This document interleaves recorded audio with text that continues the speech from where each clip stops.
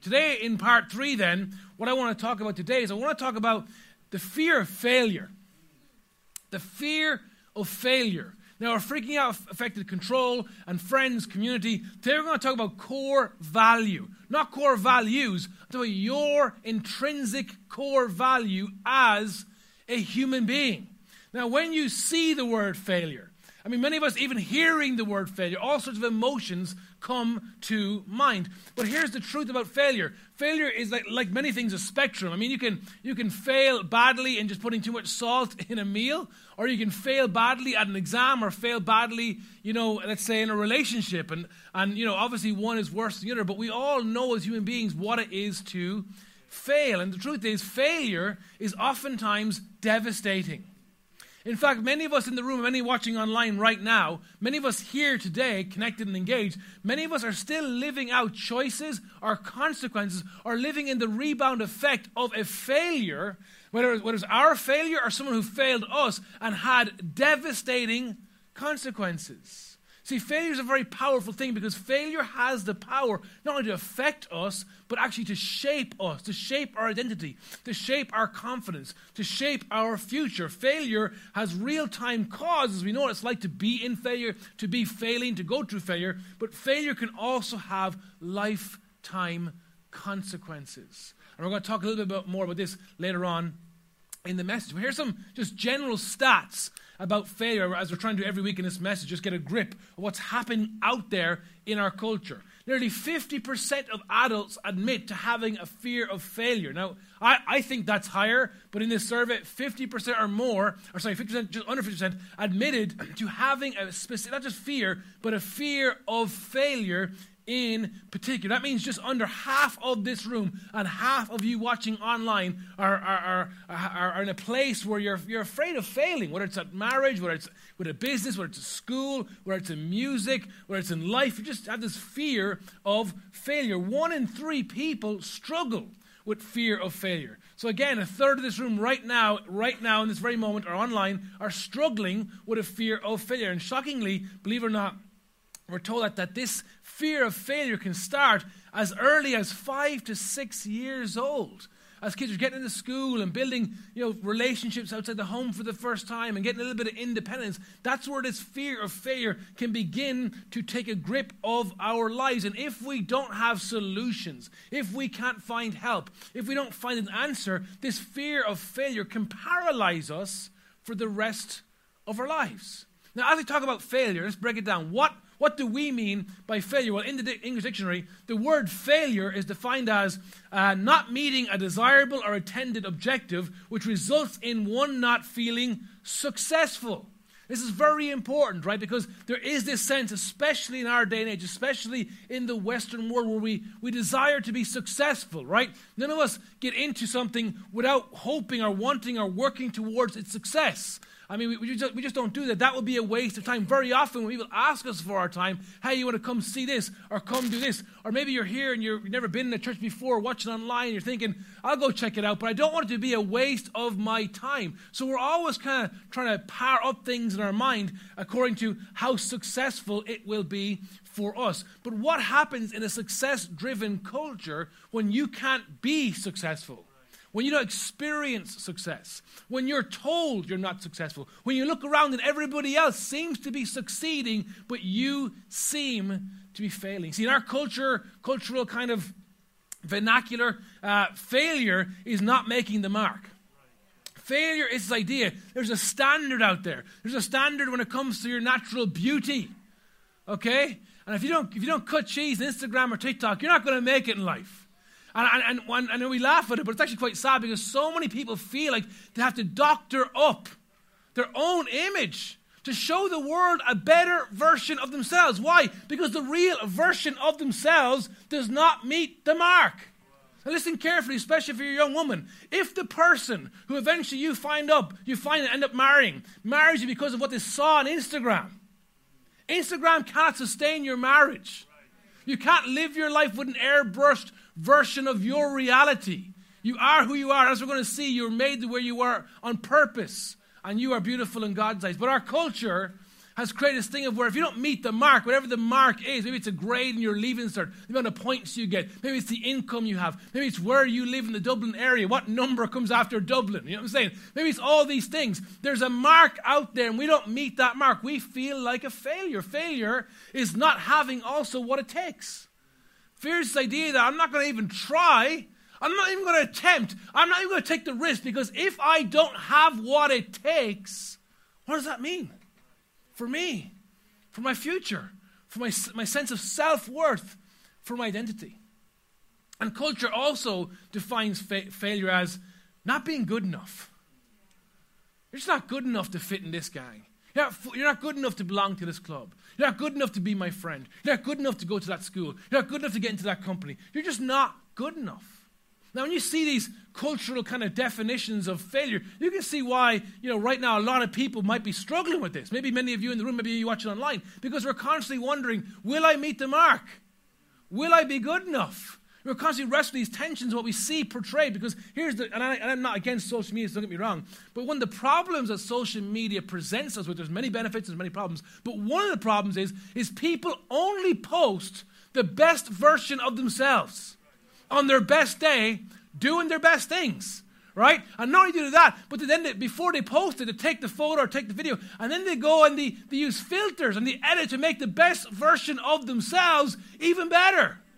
And we're sitting at home, sick with a flu, eating ice cream, feeling snotty, looking at that going, I hate my life.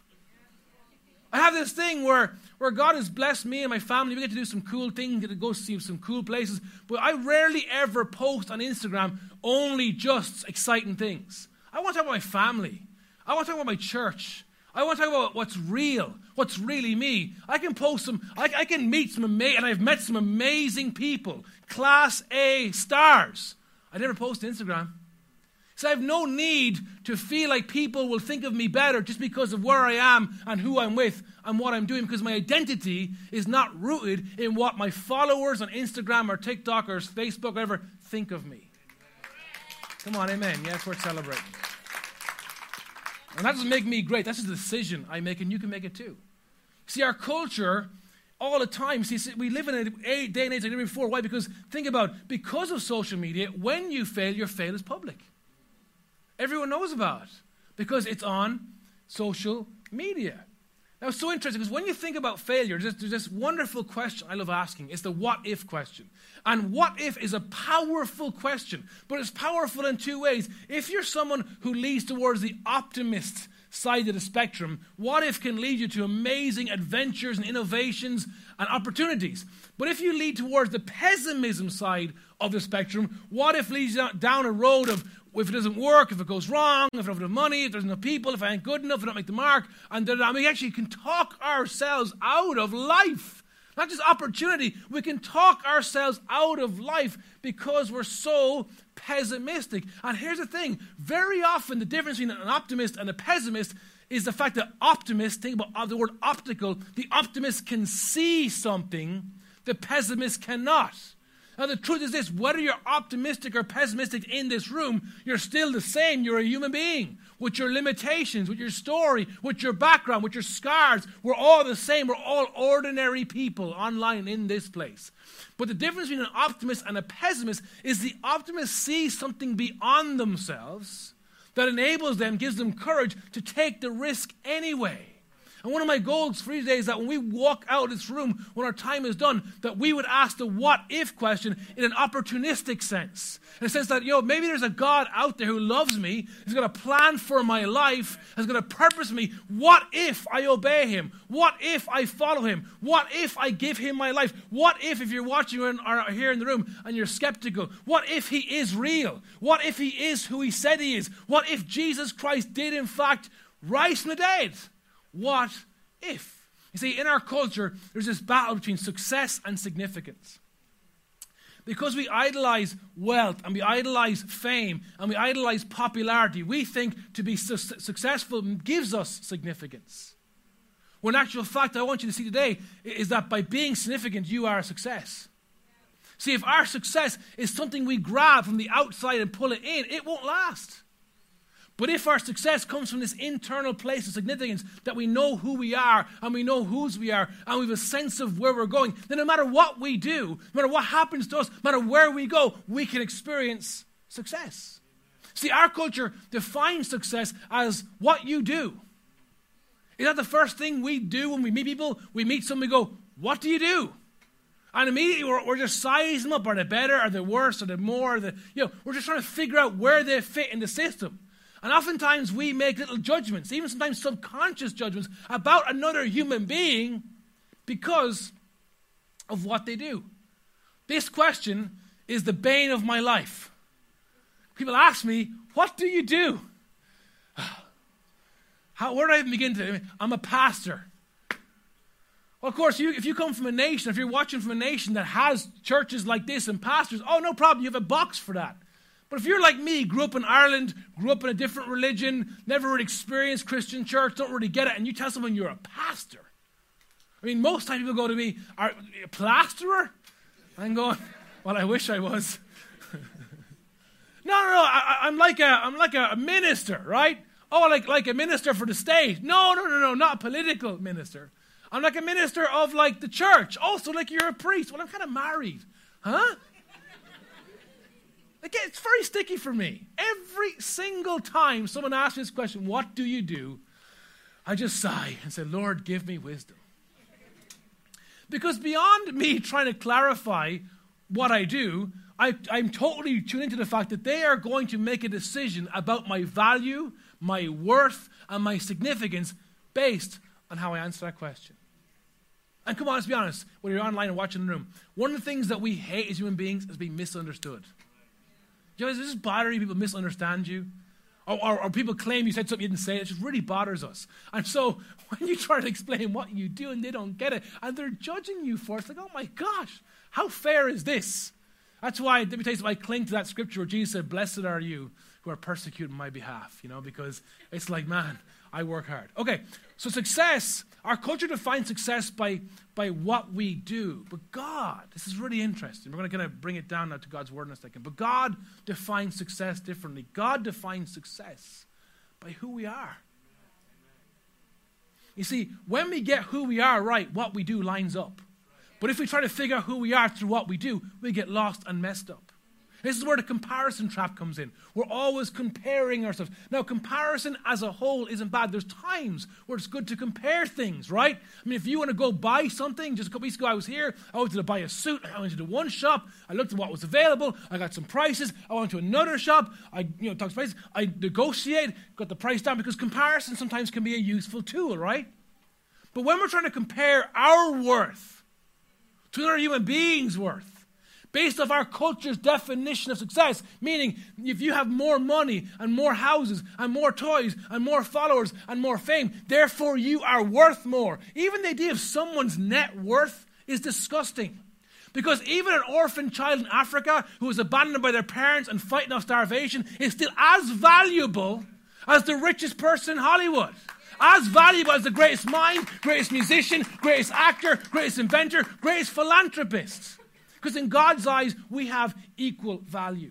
Regardless of skin color, ethnicity, religious background, disability, no matter what it is, we have equal value. Comparison is not helpful. Comparison is not wise. Why? Because it attacks the very core of our being. It attacks our value. And wherever societies, historically speaking, were successful in dividing people into differential categories of value, what usually follows shortly after is atrocity. Because you can only logically and rationally accept the destruction of other beings if you believe they're less valuable than you. The Christian gospel is revolutionary long before its time. Because the Christian gospel teaches us that we all have value. So the question we're asking ourselves today is very simple. What help do we have then when we have a fear of failure? What does God's word say to us to help us overcome this overwhelming sense of cultural failure? Well, to break it down, there's some things we need to know, and there's some things we need to do. Some things we need to know, and some things we need to do. So first of all, 4 things we need to know. Come on, TV. There we go. 4 things we need to know. Number 1, put up there for me. That's not it. And again, there we go. First thing we need to know, we need to remember everybody fails. Hey, imagine that. Every single person in this room, online, in the world, everyone fails. The failure rate in humanity is still 100%. And no one can avoid that. And so many of us, because we've been hurt by this in the past, we try to live our lives avoiding failure at all costs, believing that we can be perfect. We can have a perfect marriage, a perfect business model, a perfect song, a perfect team, a perfect record. We can have a perfect emotional intelligence. And the truth is, that does not last because it's not real. And when our perfect anything begins to become imperfect because we're imperfect, all of a sudden our worldview falls apart and we end up finding ourselves depressed. Because we have to remember that every single person fails. In the book of James, chapter 3, verse 2, and today we're going to look at a lot of scripture, so track along. And again, all the notes are in the Bible app, a YouVersion. But James said, we all stumble, and we all stumble in many ways. We all stumble, and we all stumble in many ways. Anyone who never has a fault, what to say, is perfect, able to keep their whole body in shape, but we are not perfect, right? Ecclesiastes 7:20 said, indeed, there is no one on earth who is righteous, no one who does what is right and never sins. Okay, so James makes the point that just generally speaking, we all stumble, and we all stumble in many ways. But the author of Ecclesiastes, who is King Solomon, he brings a step further and says that this isn't just a practical thing. This is a spiritual thing, right? Because there's a sense in where there's this thing called righteousness, which I'm going to break down in a second. And there's no one on earth who is intrinsically righteous. There's no one on earth who has never sinned. We've all sinned. What's sin? Sin is when we violate the standard procedure, God's expectations, God's law for the world. All of us have sinned, and therefore we're not righteous. And the more unrighteous we become, the more we fall and stumble. And in fact, if you want to get into it in a detailed way, what happens over time is the unrighteousness of our world becomes our nature to the point where we begin to act out its persona. We accept and we simply excuse our sinful ways, because you know what, I'm not perfect. Yeah, I know I should have been faithful to you in this marriage, but you know what, I'm not perfect. Yeah, I know I should have paid you back when I told you I would, but you know what, I'm not perfect. You know, I said I would, but I didn't because I'm not perfect. And what that causes is a circular experience of hurt, pain, and betrayal, which goes back to last week's message. See, Solomon says no one is righteous, and there's not a single person that never sins. So what can we do? Where's the help? Where's the hope? Well, this is why we need a gospel. The word gospel literally means good news. And the gospel message is this: Jesus who was perfect, Jesus who is righteous, Jesus who never sinned came in our place and paid the price for our lack of righteousness, so in exchange we can experience that gift, and he took on our sin. Righteousness is the idea that we can stand before God innocently, purely, without hiding anything, because Jesus paid the price for our sin. Yeah, and if you're a believer, that is worth celebrating today. The gospel is what we call this great exchange. So now we can approach God's throne, it says in Hebrews, with boldness and confidence, not with fear and trepidation, because we will not be rejected. And we won't be rejected because the thing that separates us from God, our sinful ways, has been paid for by Jesus Christ's blood shed on the cross. Let's remember, everyone needs Jesus because everyone fails. Number two, remember, failure is not final. That's for someone right now. I'll say it again. Failure is not final. What's another way of saying that? Failure is not forever. Some of you are still living in failure. You're still living in it. You're still wrestling with that business idea that never got off the ground, that relationship that didn't work. You're still living in the past. I'm here to tell you, failure is not forever. The gospel isn't just a good news in terms of a salvation thing. The gospel, it makes us new every single day. It's good news because every single day that we turn our heart and affection and our mind towards God, the gospel renews us. It gives us a new chance, a new opportunity, a new day to do new things. It's why in Psalm chapter 40, verse 1-4, the author says this: when he was struggling, when he was failing, he said, I waited patiently for the Lord in my failure. He turned to me and heard my cry. He lifted me up out of the slimy pit, out of the mud and mire. He set my feet on a rock. and gave me a firm place to stand. What a great metaphor for failure. Verse 3, he put a new song. Come on, stay with me. 1, 2, 3. New song. He put a new song in my mouth, a hymn of praise to our God. Many will see and fear the Lord and put their trust in him. Blessed is the one who trusts in the Lord. The author is saying that when I was stuck, when I was down, when I was in a hole of my own making. Y'all know the expression, you keep digging the hole, right? You say something stupid, right? You realize it, and rather than shutting up, you keep saying stupid things, and all of a sudden that hole gets deeper, and all of a sudden you realize, I can't get out of this thing. I need to be rescued. Well, the gospel is that God rescues us from our failure. Failure is not final. Failure is not forever. There's a new day, a new season, a new opportunity. And because of this, we can sing a new song. And when people see what God has done in their lives, this word fear is actually the word reverence. When people see what God has done in their lives, they will have a reverence for him. Like, wow, God really helped you. God really saved you.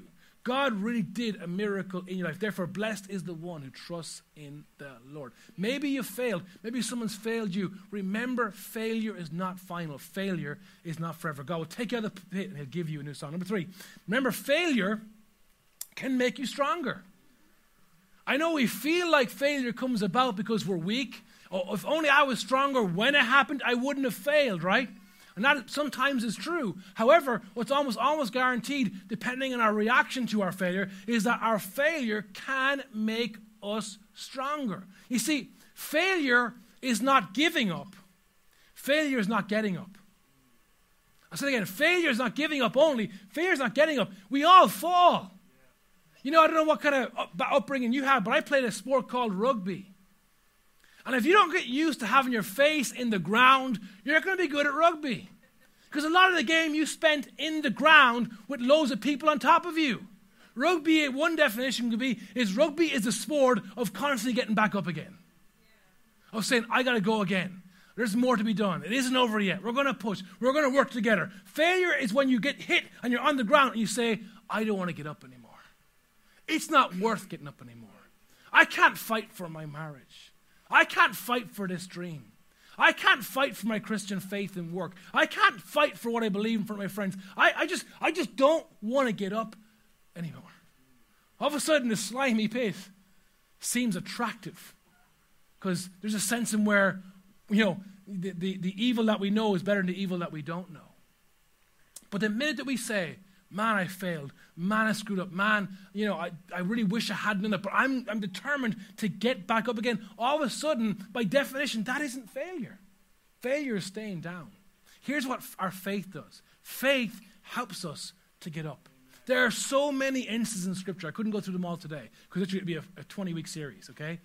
So many instances in Scripture where basically the story goes like this. A man or a woman is trying to serve God. They fail, they fall down. God comes and says, get back up again.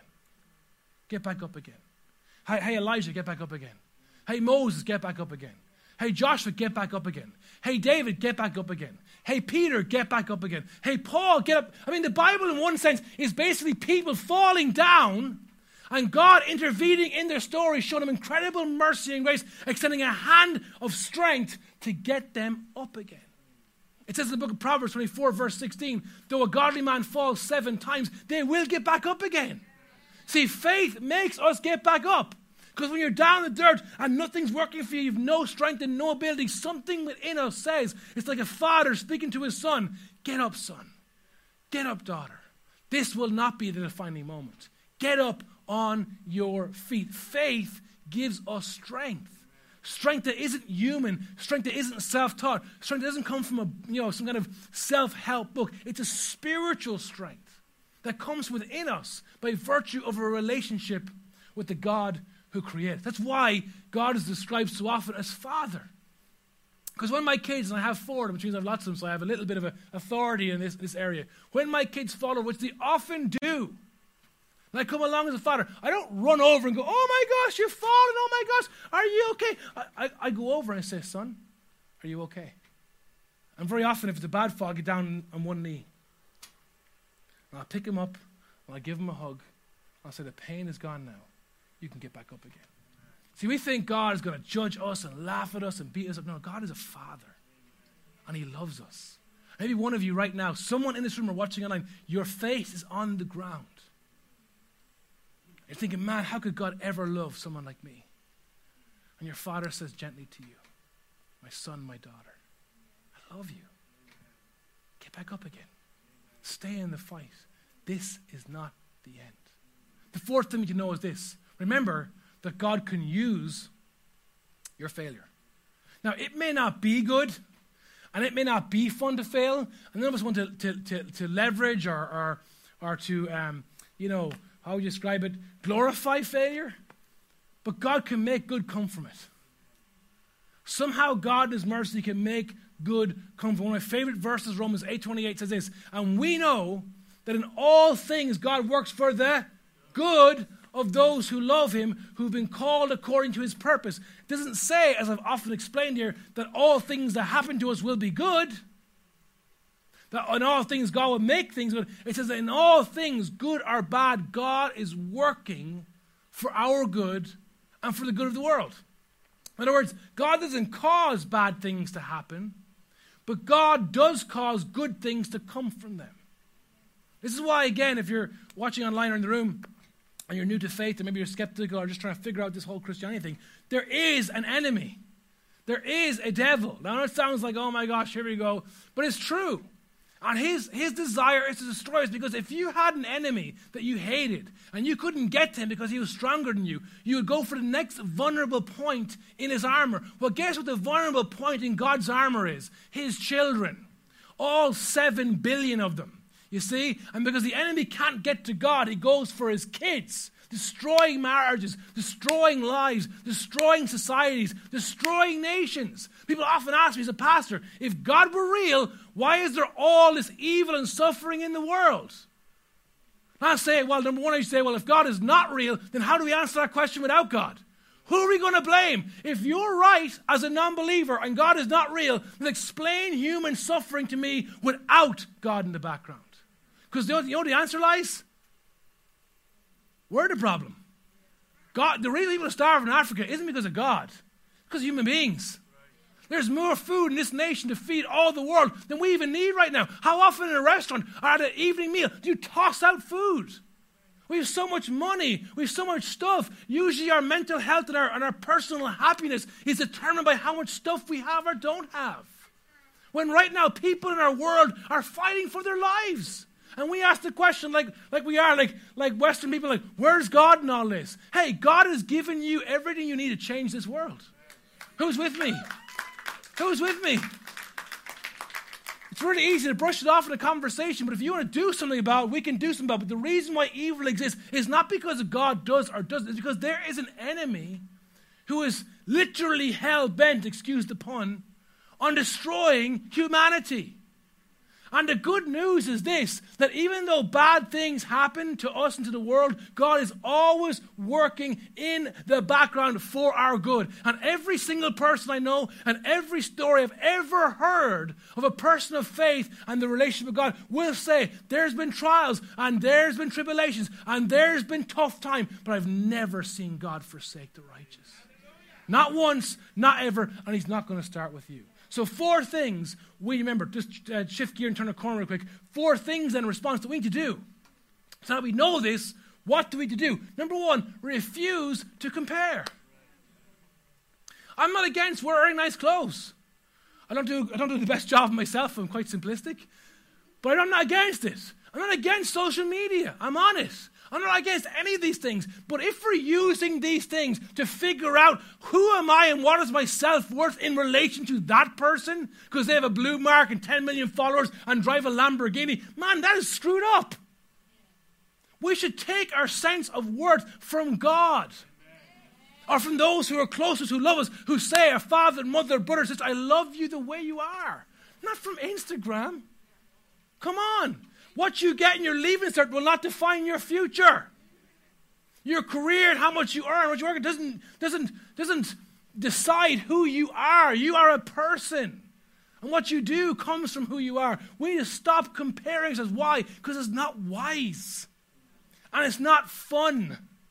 And it's not good. It's what the Apostle Paul said in 2 Corinthians chapter 10. He said, we dare not to classify or compare ourselves with some who commend themselves. When they measure themselves by themselves, sound familiar? And compare themselves with themselves, they are not wise. Which is why, surprise, surprise, when we follow these people who are stars, their lives are a disaster.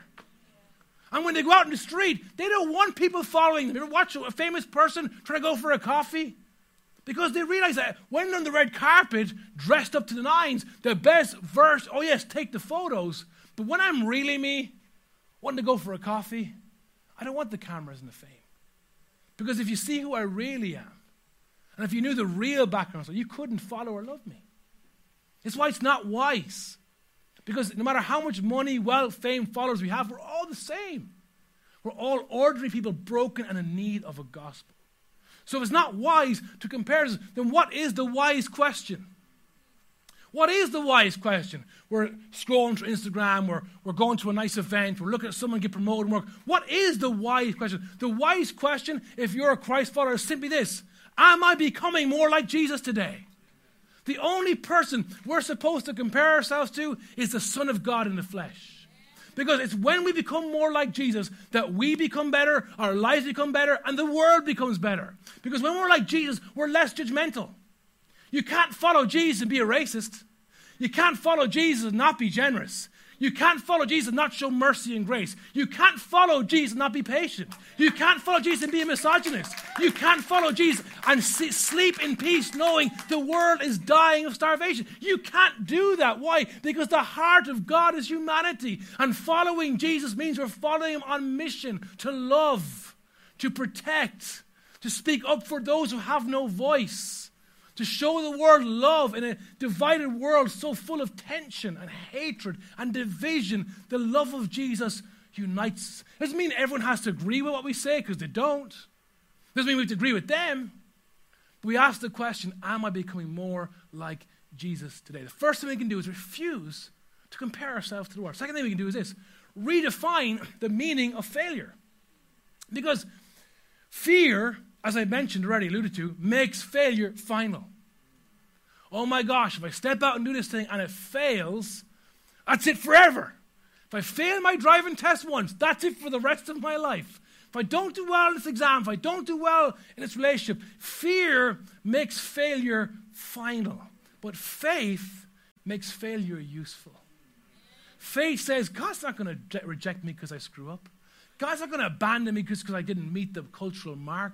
God is going to somehow work for my good in this failure. See, all of us have failures. And it's true. Our failure may explain how we got here. Oftentimes, when someone says, tell me your story, we talk about the failures around our lives that shaped our lives, right? Whether it was our personal failures or our parents' failure or just economic failure, there's always a story, right? And it's true. Failure may explain how we got here. But failure does not need to determine who we are. And failure doesn't get to dictate how far we can go. Someone else does that. Failure is useful because it explains our story, but failure does not determine our identity, our value, and our worth. It's why in John 21, verse 7, my favorite stories, this is after Jesus had risen from the dead. If you remember, if you know the Bible story, if not, I'll explain to you.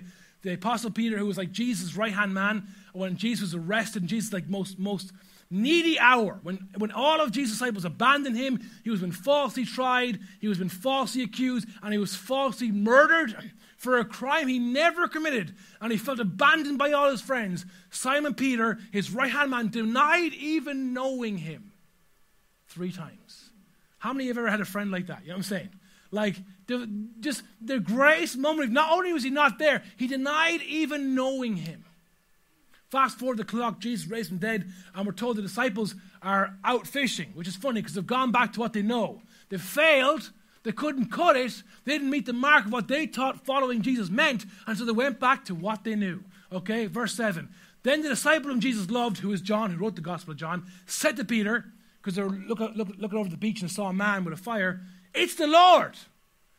And you think to Simon Peter would go, "Oh my gosh, I'm such a disaster, I'm a failure, I'm going to turn my back, or I'll be last." No. We're told that as soon as Simon Peter heard him say, "It's the Lord," he wrapped his outer garment around him, for he'd taken it off, and jumped into the water. In other words, to put it in the vernacular, he tore off all his clothes, didn't wait for the boat to arrive, dove in the water and started swimming towards Jesus. Swimming towards Jesus. He's a failure, right? He's betrayed him, right? What was it about Jesus that Peter knew, despite the most significant failure of my life? If I can just get back to him, if I can just get close to him, if I can just cover this ground, I don't need to wait for the boat, I don't need to wait for everyone else, I just need to be near Jesus. See, the reason why Peter was a quote-unquote success wasn't because he didn't fall, it's because he fell towards Jesus. He was a classic example of someone who constantly screwed up, but he always chose to fall towards Jesus. We all fall. We're all going to fall. Some of us are falling right now. My question to you is, do you fall away from Jesus? Or do you fall towards Jesus? Do you go, man, I can't read my Bible today. I've not been good this week. I can't worship God today. I haven't been good this week. I can't, do we fall away from it? Do we go, I need to get in church, man. I need to get in his word. I need to get back to Jesus, because wherever I am and whatever I'm going to do and wherever I'm going to be, it's going to be with Jesus and not without him. So understand that we need to fall towards and not away from Jesus. Third one is this. We need to refocus on God. Refocus on God. God's love for us, as I've alluded to today, is not based on our performance, but God's love for us is based on our person. God's love for you is not based on your ability to act. It's based on who you are. And I know, right? It's crazy. It's crazy because you hear that and you think in the room or online, how could anyone really love me for who I am? Come on. You notice, even your own family probably couldn't love you fully for who you are. All of us have to turn on a little bit of a performance to be accepted in society. God is the only person in this world who sees you with nothing on. And I don't mean clothes. You see that too. But I mean in terms of the act, the facade, the mask. And loves you the way you are. And listen carefully. If you're a non-believer or a skeptic person or some other religious faith, you're thinking, all you want to get me to do is believe. That's true. That's 100%. That's my bias. So in case you're wondering, yes, I want you to 100% give your life to Jesus. That's out there now. But even if you don't, God still loves you. And God will not reject you.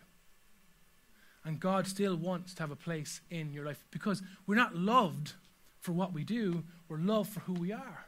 Now, God wants to do some great things, but what we do from God's plan flows from who we are. It's why Paul said in Romans 5, verse 6 to 8, he said, you see, at just the right time, when we were still powerless, we had no money, no fame, no glory, Christ died for the ungodly. Very rarely will anyone die for a righteous man, though for a good man, someone might possibly dare die. In other words, very rarely will anyone die for the neighbor who was just righteous and loved God and served him. But for a famous person or a noble person, we might possibly even dare to die. But God demonstrates, God illustrates, God proves, God put his money where his mouth was.